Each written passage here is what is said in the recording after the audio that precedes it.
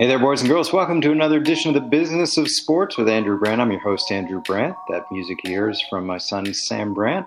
Follow him on Boy Blue Tunes. This week, I want to talk about college athletics. I've noticed throughout the pandemic so many cuts, and especially men's sports and non-revenue sports. I wanted to talk about saving those sports. I saw an article about Clemson track and field, both winter, indoor and outdoor, along with cross country, being saved. So I called up the lawyers who saved them, and we had a great conversation. You're going to hear a lot about Title IX today. We're coming up on 50-year anniversary in 2022, equal opportunities for both sexes, and in our context, in sports. Fascinating conversation ahead with two lawyers that are true freedom fighters for women's and men's athletics that have been cut at colleges and universities across the country. That conversation in a minute. First, a word from our sponsor, DraftKings. DraftKings is, of course, safe, secure, and reliable, and with playoff time, you can get into it on basketball. Any team that's still in contention, if you bet $5, that team wins. You cash in $200 in free credits. DraftKings Sportsbook offers great odds and promotions in baseball, hockey, and, of course, basketball, as we just talked about. So download the top-rated DraftKings Sportsbook app now. Use promo code ROSS, R-O-S-S, when you sign up. Turn that $5 into $200 in free credits. Bet on the basketball team of your choice. They win the next game. If they do, you claim $200 in free credits. That's promo code ROSS for a limited time only at DraftKings Sportsbook. Must be 21 or older, New Jersey, Indiana, or Pennsylvania only. New customers only. Wager paid out in site credits. Restrictions apply. See DraftKings.com/sportsbook for details. Gambling problem? Call 1-800-GAMBLER or in Indiana, 1-800-9-WITH-IT. Now, on to our guests, Lori Bullock and Arthur Bryant, talking about Title IX and saving Clemson track and field. You know, one thing I've noted over the past year has really been the COVID effect on sports, and probably no bigger effect in some ways than the lesser sports. And when I say lesser, we all know about college football, college basketball, and of course the pro sports that we talk about so often on this show. But it really dawned on me over the past year how many cuts were made in the non-revenue sports. College football and college basketball get all the attention, and believe me, I know that, being at Villanova, how much attention college basketball gets. But I wanted to get into some of the issues going on with those sports that don't get as much attention. And I was struck by an article I read recently where Clemson track athletes got their program reinstated. And I say got their program. It was done through the help of two lawyers that did some incredible work in making that happen. I was really impressed with what they did and contacted them this morning, and here they are today. So tonight. So I'm recording on Monday evening, May 24th. I want to introduce to the program Arthur Bryant and Lori Bullock, two lawyers that helped reinstate Clemson track and have done a lot more than that, and we're going to talk through that. So Arthur and Lori, welcome to the Business of Sports. Thank you. I want to go back and give some background to our listeners. We were talking before we came online, especially with Arthur, about your background in Title IX and working for college athletes, sort of the underrepresented group of college student athletes. I want to hear about your background leading up to the present situation and then how you connected and collaborated with Lori. All right. Well, great. First, it's an absolute pleasure to be here. I will tell you, it started, so I actually first practiced law in Philadelphia from 1980 to 84. And while I was there, to my utter astonishment, I discovered there was a public high school that was all male and excluded girls. And so while I was there, I was the lawyer who brought the lawsuit that got girls into Central High School in Philadelphia. And their defense was that they had a separate but equal high school for girls. And I thought that phrase sounded very familiar. And I said, well, if that's the justification they're going to use, we will prove that the boys' school is better than the girls' school, and it's separate and unequal, and then the girls will get it. And we did, and we tried the case, and within a year, I had girls into Central High School. And then I left Philadelphia to become a public interest lawyer at a place called Public Justice. It just had opened its doors. And I was there 1 year, and the National Women's Law Center comes to me and says, Arthur, We have the very first Title IX case in the country for women athletes being discriminated against. And it's ready to go to trial, or will be soon, against Temple University in Philadelphia. Mm. And we have done our research. You are the only lawyer in America to have tried a separate but equal case in the last 30 years, much less in Philadelphia, involving men and women. And we'd like you to be our lead trial counsel. And so I agreed to be the lead trial counsel. We started to try the case, and after 3 weeks of trial, the case settled with Temple agreeing to treat women and men equally. And that sort of was the start of my whole Title IX practice. But what was, I think, really important for people to understand up front is Title IX is fundamentally a law about equality. It's about sex discrimination. It basically says any school that receives federal funds, which is almost every school, cannot discriminate on the basis of sex, period. End of discussion. Whether there is COVID, it doesn't matter. Whether the school is making money or losing money, doesn't matter. And it applies way broader than sports. So when Title IX first passed, there were women who weren't allowed in certain graduate programs. They couldn't do math or science. All of that has changed. And it's made enormous progress. But the place it's most visible is in sports, because sports is the only area of education where they actually have totally separate programs for men and women, for males and females. And you can look at the two programs, and basically the basic principle is separate but equal.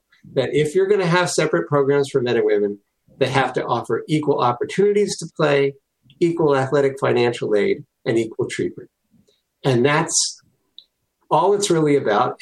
It's treat them equally, provide them equal opportunity and equal athletic financial aid. And ever since 1987, I guess, when we finished the Temple University case, going forward, that's what got me involved. And I've been doing case after case against schools that are typically eliminating women's teams when they're already violating Title IX. And when the women look to say, what could I do to make sure that my team gets reinstated, the answer is pretty simple. You just enforce your rights under Title IX, because schools have been violating them for decades at this point. One other thing I just want to say, which is, while I say women, and it is usually women because women are the ones being discriminated, because the law is about equality, and it's about gender equality, you can't discriminate against either men or women. And so that's why Lori and I were so proud to then use it for the first time ever. And I've been doing this all these years. It was the first time ever I represented men, because Clemson was actually discriminating against men by depriving them equal opportunities to play sports, while depriving the women of equal athletic financial aid and equal treatment. And that's what the law is about. It's about equality and no discrimination. I think there's two things to really pick up on that the general audience listening to this that are not as conversant on Title IX are interested in, that really struck me. Number one, that Title IX, people think of it as a sports law, and it's not a sports law. It's a sexual equality law that we talk about in our context in sports.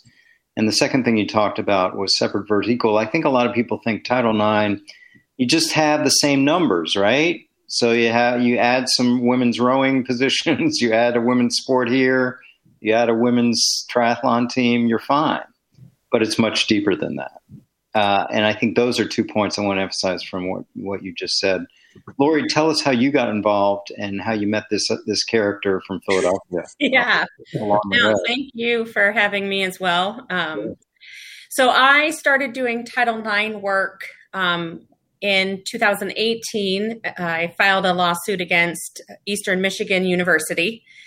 Got their tennis team reinstated, lacrosse team added to the women, along with bringing their entire program into compliance with Title IX. And so when Brown University announced that they were cutting teams, some of the women on the teams at Brown reached out to me and my firm.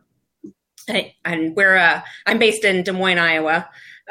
So far away from Arthur and you. So they reached out and, we started looking into whether or not the cuts that they had proposed were going to violate Title IX. And in that process, discovered that original class counsel for the Cohen v. Brown case was still on the Cohen v. Brown case. Oh. And so reached out to Arthur and Lynette and met them through that way. And Arthur and Lynette asked if we would be willing to come on and provide help, because I was the most recent person to try one of these Title IX cases. So they brought me on, and Arthur and I have been working together ever since, and, getting teams reinstated around the country. And before we get to the Clemson case specifically, is there a prototype? Is there a paradigm? Is there a blueprint, Arthur or Lori, for how these cases arise? Does it really come after a cut or a series of cuts, and you are contacted by who? The athletes, the donors for the athletes, the parents of the athletes? Well, so a basic cookie cutter approach, if there is. Yes, there basically is. It is that the school eliminates one or more women's teams. Sometimes they're also eliminating men's teams. Right. But either way, they're eliminating women's teams. When they are not already in compliance with Title IX, and after the teams are gone, they will still not be in compliance with Title IX because they are not offering men and women equal opportunities to participate. And then we'll get contacted either by the actual women on the teams, or their parents, or their coaches, or the alumni. In several of the most recent cases, there was a huge group already formed. For example, Save Dartmouth Swimming and Diving, Save Clemson Track and Field. And they will have been beating their heads against the wall for months, trying to get the schools to reinstate the teams because they're just outraged at the eliminations. And someone will contact, usually me first, and say, do we have a Title IX claim here? And I'll take one look at the numbers, because at this area, it really just comes down to the numbers in terms of participation opportunities. And I say, you have a very good Title IX case there. And the formula is basically, I write a letter. I say to the school, I want you to understand, I've been retained by the women on this team. You're in violation of Title IX. I'd like to talk with you and try to have you understand why it's important for you to just put the team or teams back, do some sort of a gender equity analysis and come up with a plan to get fully in compliance with Title IX in the next couple of years, pay my fees, and I'll go away. And, you'll get in compliance with the law and everything will be fine. But if you don't do that voluntarily, we will sue you. It will be a class action on behalf of all the women athletes and potential athletes in the school. And it will cost you a fortune to get into compliance with the law. And you'll have to pay your attorney fees and my attorney's fees, which will be way bigger. And a judge will end up deciding what you have to do, as opposed to you deciding what you have to do to get into compliance with the law. And I will say in almost every one of these that Lori and I have been in for the past year, the schools have voluntarily put the teams back and decided to get into compliance. There's only one that right now has been fighting at all. So if they're always coming back and putting these teams back, so what is their point? I mean, were they just trying to get away with it before? I think oftentimes they do get away with it. They're counting on the fact that these women won't be willing to stand up and sue their university, because, that's not something that anybody enters college thinking, gosh, I hope in 2 years I get to sue the school that I'm going to and hoping to, obtain a degree from. So I think a lot of times they are banking on nobody's going to call them out on it. I also think there are some schools, Lori's exactly right. It's impossible to know. They don't really tell us what they were thinking. But I will say there's a couple of schools where it's very clear they had no idea what Title IX was. We're utterly blind to it. For example, a University of North Carolina at Winthrop, The law is basically if you have 60% undergraduate females, you should have very close to 60% of your your intercollegiate athletes be females. UNC Pembroke is exactly upside down. They have 60% undergraduate women, and 60% of their athletes are men. Only 40% of their athletes are women. And they decided that for financial reasons, they should cut some teams. So what did they cut? A women's team. It just was clear they had no idea even Title existed or applied here. But in contrast, Dartmouth, when it made the announcement it was cutting the men's and women's teams, it put up on its website, these cuts will bring our participation numbers in athletics exactly the same as undergraduate enrollment rates, complying with Title IX. And if they had been exactly the same, they would have been complying with Title IX, but they weren't even close. So Dartmouth screwed up on basic addition and subtraction. It was stunning. So what they're really thinking varies from school to school and is always astonishing when they're plainly violating the law. Yeah. Go ahead, Lori. I was going to say, I think, that's one thing, Arthur's absolutely correct. This is the cookie cutter approach. I have one case that, my firm is working on, that I'm on, that Arthur's not on, which is Michigan State University, which cut its women's swimming and diving team as well. But that very much is the cookie cutter approach. A team gets eliminated, and that's when there's enough outrage to actually hold the school, liable for and hold them accountable to Title IX. But that's what made Clemson a little more interesting. And it really broke that mold, because we had these women who really, their track and field team was going to keep going, right? They were not eliminated, and they absolutely could have stepped back and said, well, not affecting me directly. I get to keep playing my sport. Really sucks for the men, but I'm not gonna threaten a lawsuit over it. And they were willing to step up and hold the school accountable, even though, I think was even a bigger risk for them than than normal, because oftentimes these women, their sport has been eliminated. So what do you have to lose? Right. Let's talk about Clemson. The men's program, Clemson gets a lot of attention, obviously, because it's one of the top football programs in the country. And football, of course, rules the world, as I know so well. And when you have a program being cut, people I know people will look at that and say, well, is football okay? So what's going on with the other sports? Okay, but football's okay. So the cuts at Clemson were the men's program, correct? The men's track, the men's cross country, yet the women got involved in supporting the men towards a reinstatement. Is that correct? Yes, that's absolutely correct. And the article I read talks about you guys, you sort of talked about your blueprint approach where you got involved, and you take me through it, Arthur. There were no threats. There were no litigations. It was really kind of a inquiry level to the athletic department, to the athletic director. And I do want to get into these inferences made by you guys about some of the perks that the football players seem to be walking around with. So I'd like you to get into that. Sure.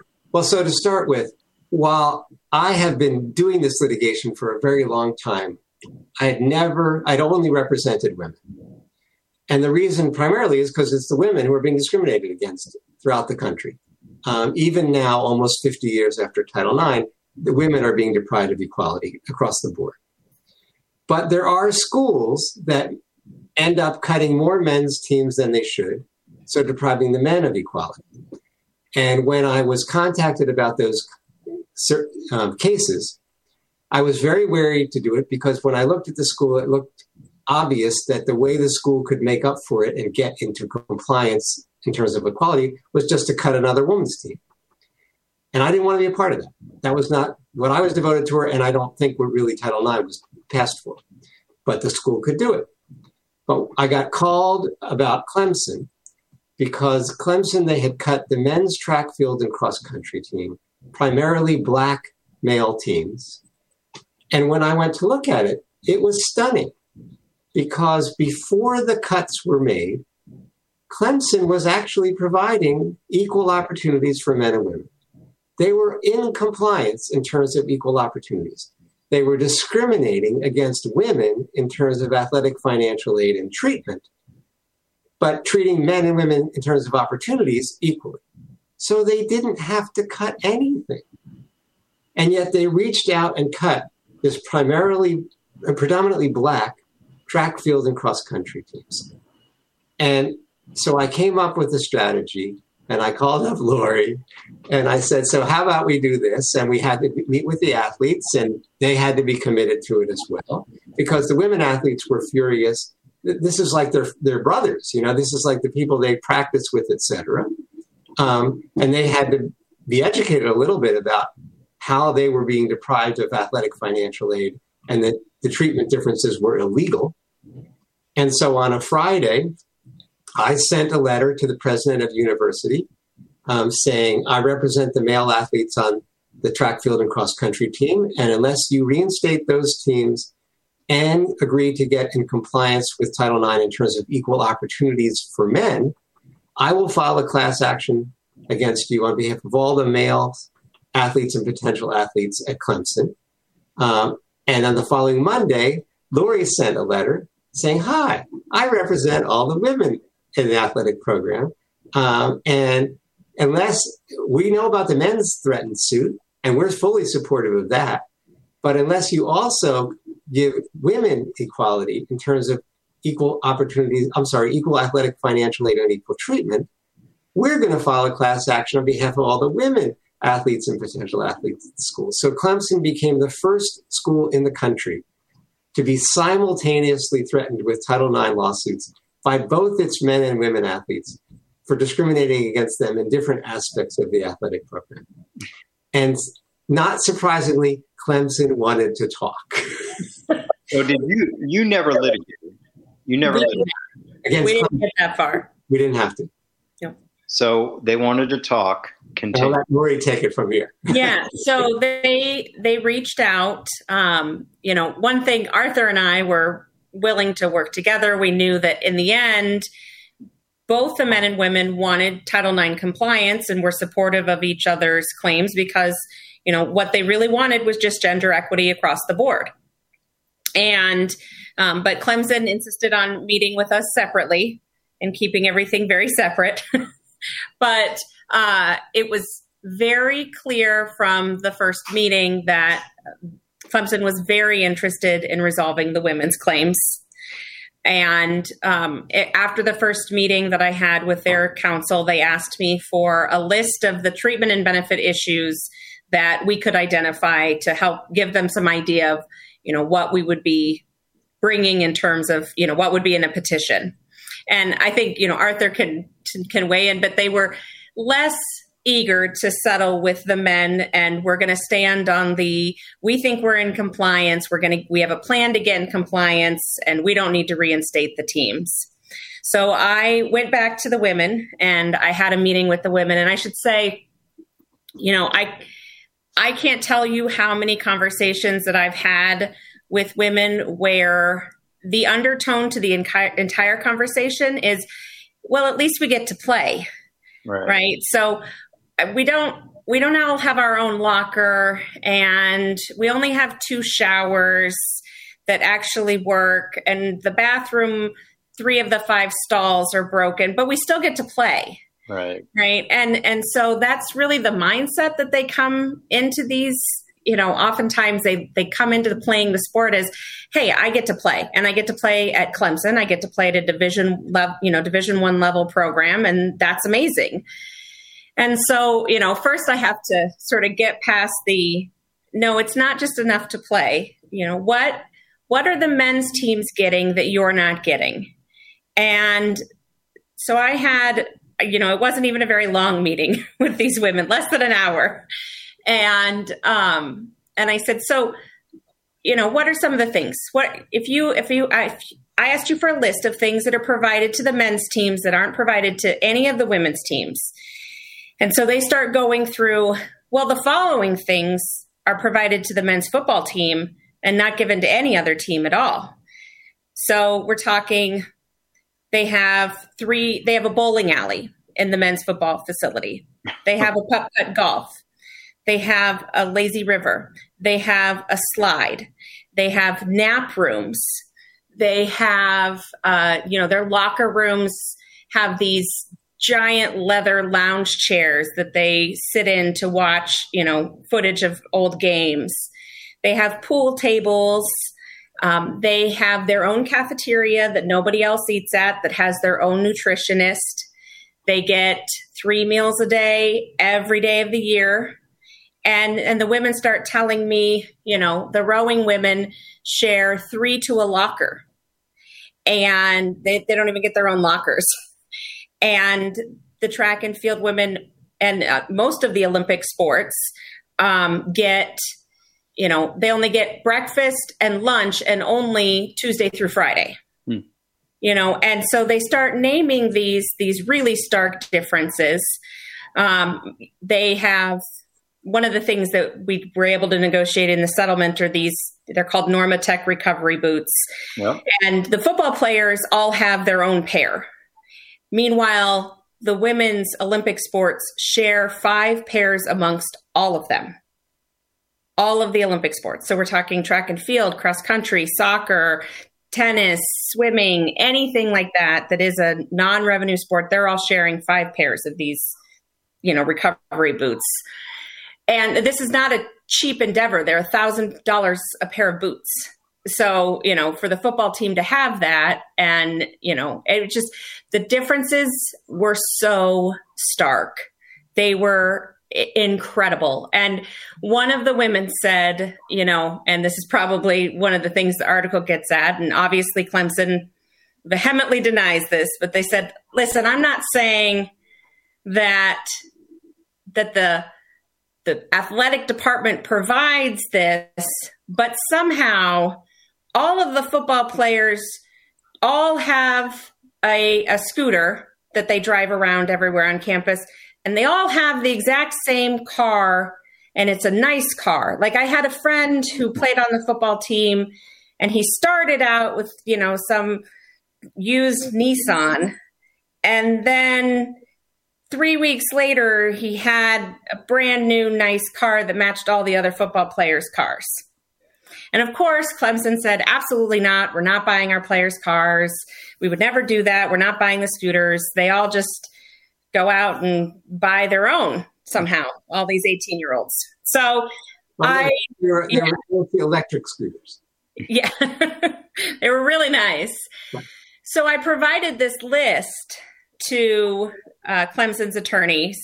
We had a phone call, and from that moment on, their entire tone was, we are ready to resolve this. We do not want to go to court. What do we need to do? Why, Arthur, did they say they cut the track and cross country teams?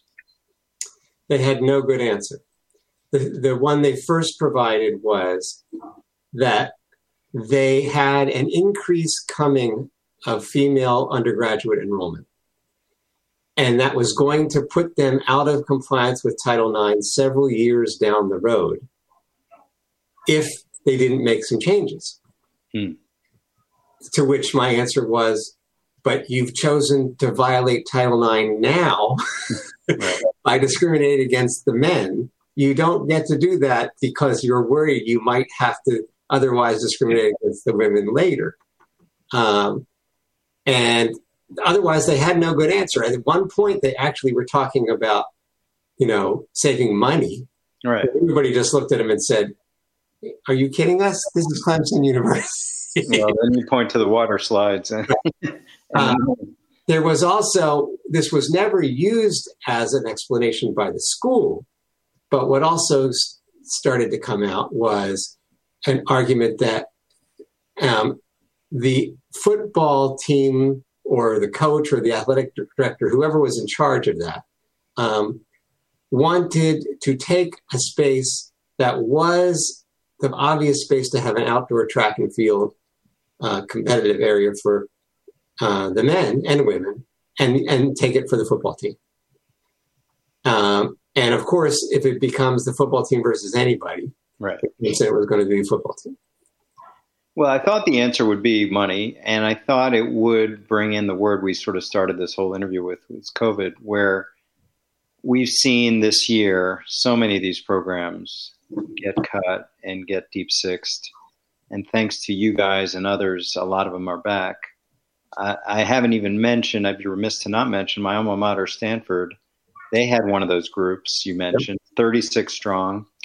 So Stanford, with an endowment, I believe, of $26 billion, cut 11 sports, and including fencing and synchronized swimming and others, where didn't get a lot of attention because of what the sports were, but they're reinstated. And this is this whole comeback, I call it, of a lot of these sports that were just sort of axed, and here they are. You've been dealing with more than Clemson. Have you faced this COVID excuse?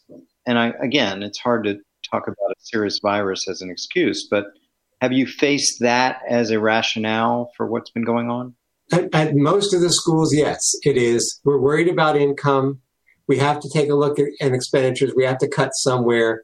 It wasn't at Brown University. Brown was very clear it had nothing to do with COVID. They were even saving money. They were going to take the money they were spending on the teams they were cutting and put it towards the teams that they were saving, and that would give the teams they were saving a better chance of getting championships. That was the basic rationale, advanced at several of the schools.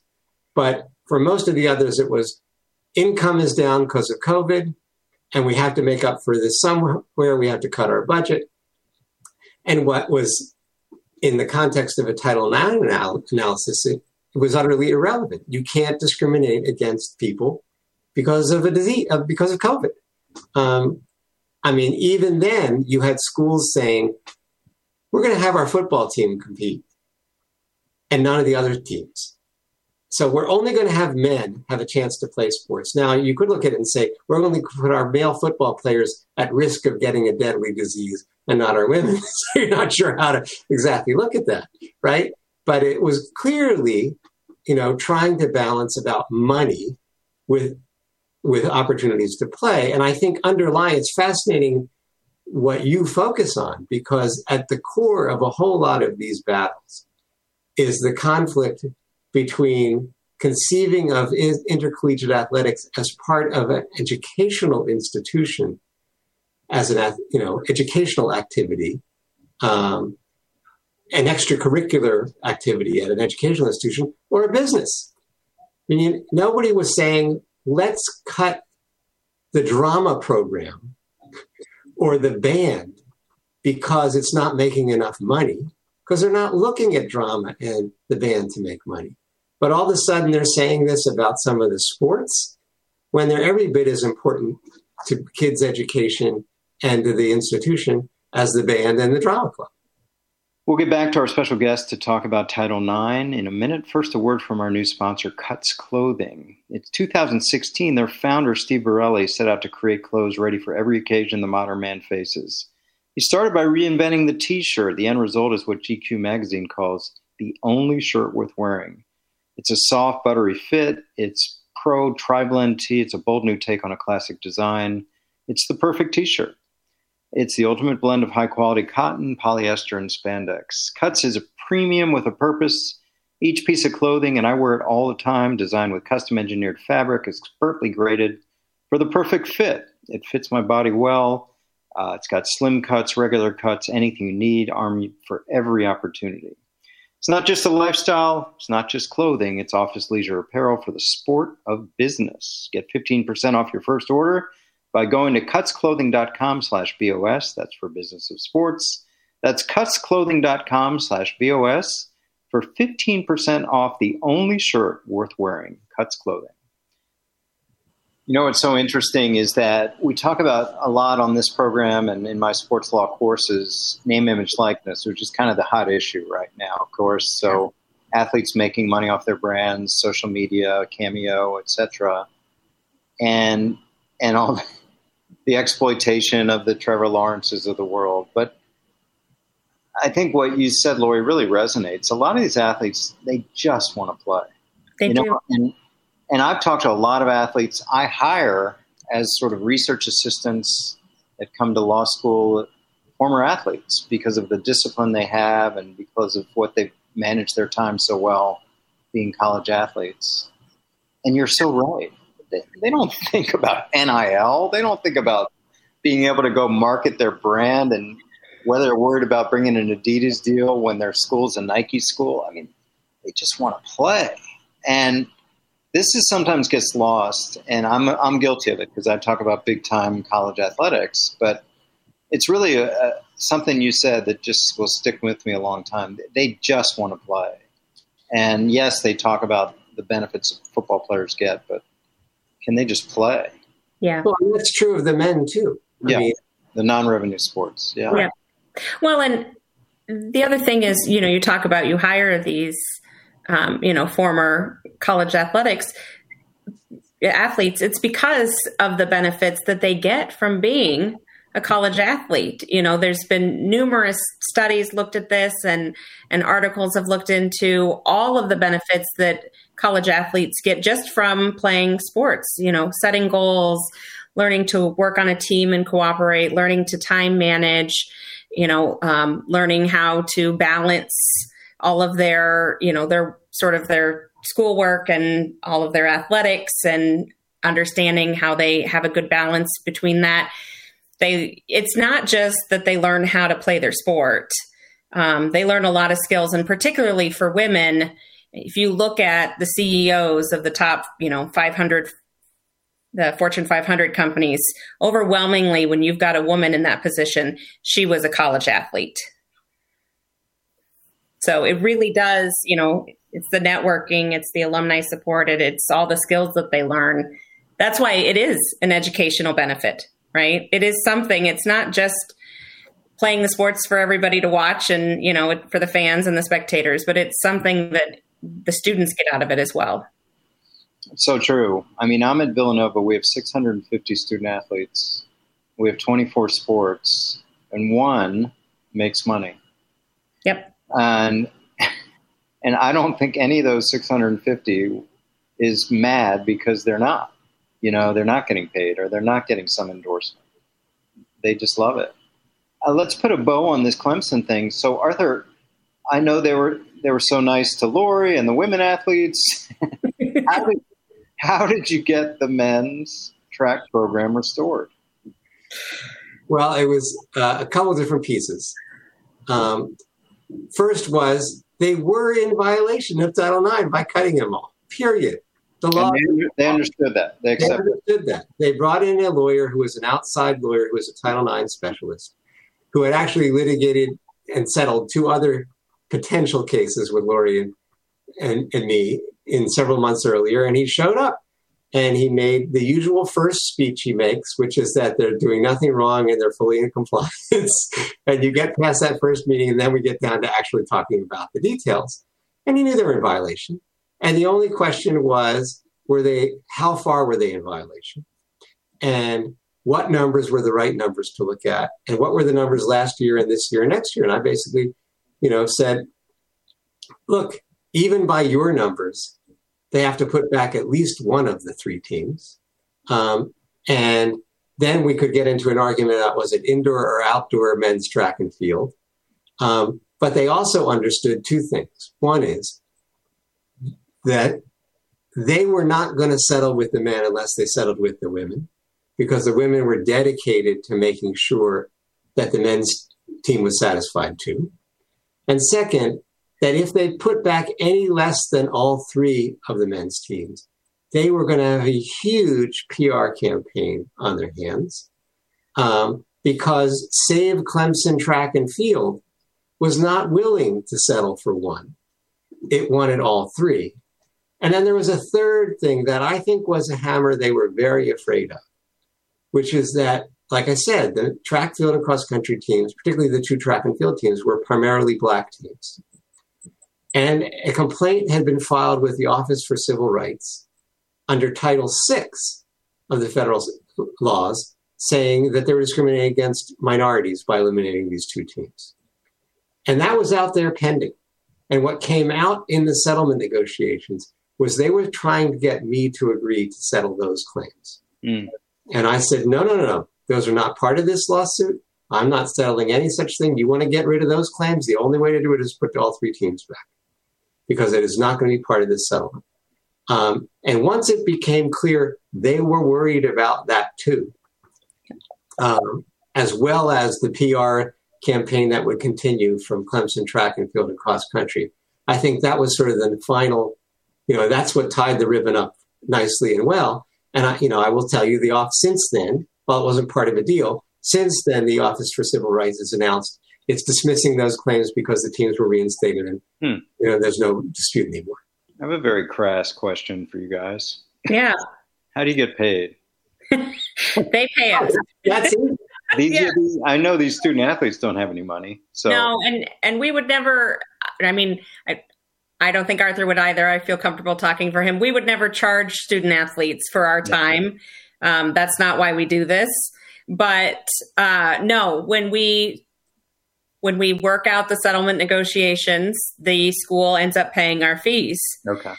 So, and it's sort of up to them as to how much that's going to be, because at any point in time, after we send that first letter, they can tell us to put our pencils down, stop drafting your lawsuit, stop drafting all of your motions that you're going to need to file on day one. Because we're going to find a way to do this. But that doesn't always happen. Sometimes they don't say that. And so, we keep drafting and we get our lawsuit ready to file, and we get our motion for preliminary injunction ready to go, all the briefing, all of the affidavits that go with that. And, that's just more and more money that the college ends up paying for those fees. Right. I mean, I should be clear. Title IX, the law is that under Title IX, if you sue and win, then the school you sued and won against has to pay your costs and attorney's fees. Okay. And we all know that going in. Now, in the Clemson case, for example, they were very clear with Lori, like I said, basically since it started, we want to settle with the women. And there was nothing that the women had to go to court right away and get reinstated, because nothing was cut from the women. Right. They didn't cut anything. Right. But the men, they cut the track, field, and cross country teams. So I was coming in from the start and saying, either you're putting these teams back or we're going to court. And until you agree to put these teams back, I'm preparing to go to court. I'm getting, I have a legal team. We're drafting papers. We're doing research, et cetera. So by the time we ultimately had an agreement, they ended up paying us over $235,000 in legal fees just for the work we'd already done. And they ended up paying Lori a much smaller amount because she hadn't had to prepare to go to court so much. It's a good business. Well, yes, but there's an easy way to avoid it. Just comply with the law. Yes. And Lori, you mentioned working with Michigan State. They've had a rough few years. Yes.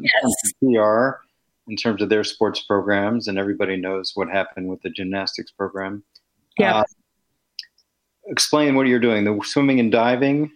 Yes. So they eliminated the women's swimming and diving team. That creates enough of a gap between, what they should be providing in terms of athletic participation opportunities and what they are. And so we have filed a class action lawsuit on behalf of the women's swimming and diving team. We have 11 named plaintiffs in that case, and sought a preliminary injunction to have the team reinstated. But the bigger case is not just to reinstate the teams, it's to bring the whole program into compliance. So that's going to be those treatment and benefit issues. For example, they have a door in the cafeteria at Michigan State University that is a more direct path out of the cafeteria to campus, to classes. And the door has a sign on it that says football players only. And there's a staff person that stands there next to the door and actually has called out women saying, you don't look like a football player. And so then the women have to walk all the way around the building and go out the general exit. And it's things like that you don't have to do that, right? But they go out of their way to make those football players, those men, feel special. And in doing that, they make these women feel like second-class citizens, like they don't matter as much. Their sport doesn't matter as much. And so the bigger case at Michigan State is going to be for, it's for all of those Title IX violations and to hopefully bring their entire program into compliance. And, I think we were hopeful, given what Michigan State has gone through in the last couple of years, that they would be more receptive to working with us and reinstating the team. But they have, much as they did in the Nassar litigation, decided to go all in, and they're going to fight this to the end. And where do you stand with that? What stage of litigation are you? Unfortunately, we were not successful on the preliminary injunction. And so we are up on appeal at the Sixth Circuit right now. Okay. The underlying litigation goes forward, though. So that is still moving forward. And Arthur, who do you have in your sights? Well, we just notified LaSalle University in Philadelphia, which stunningly, they eliminated several men's and women's teams in September of 2020. And we were actually approached to take a look at it then.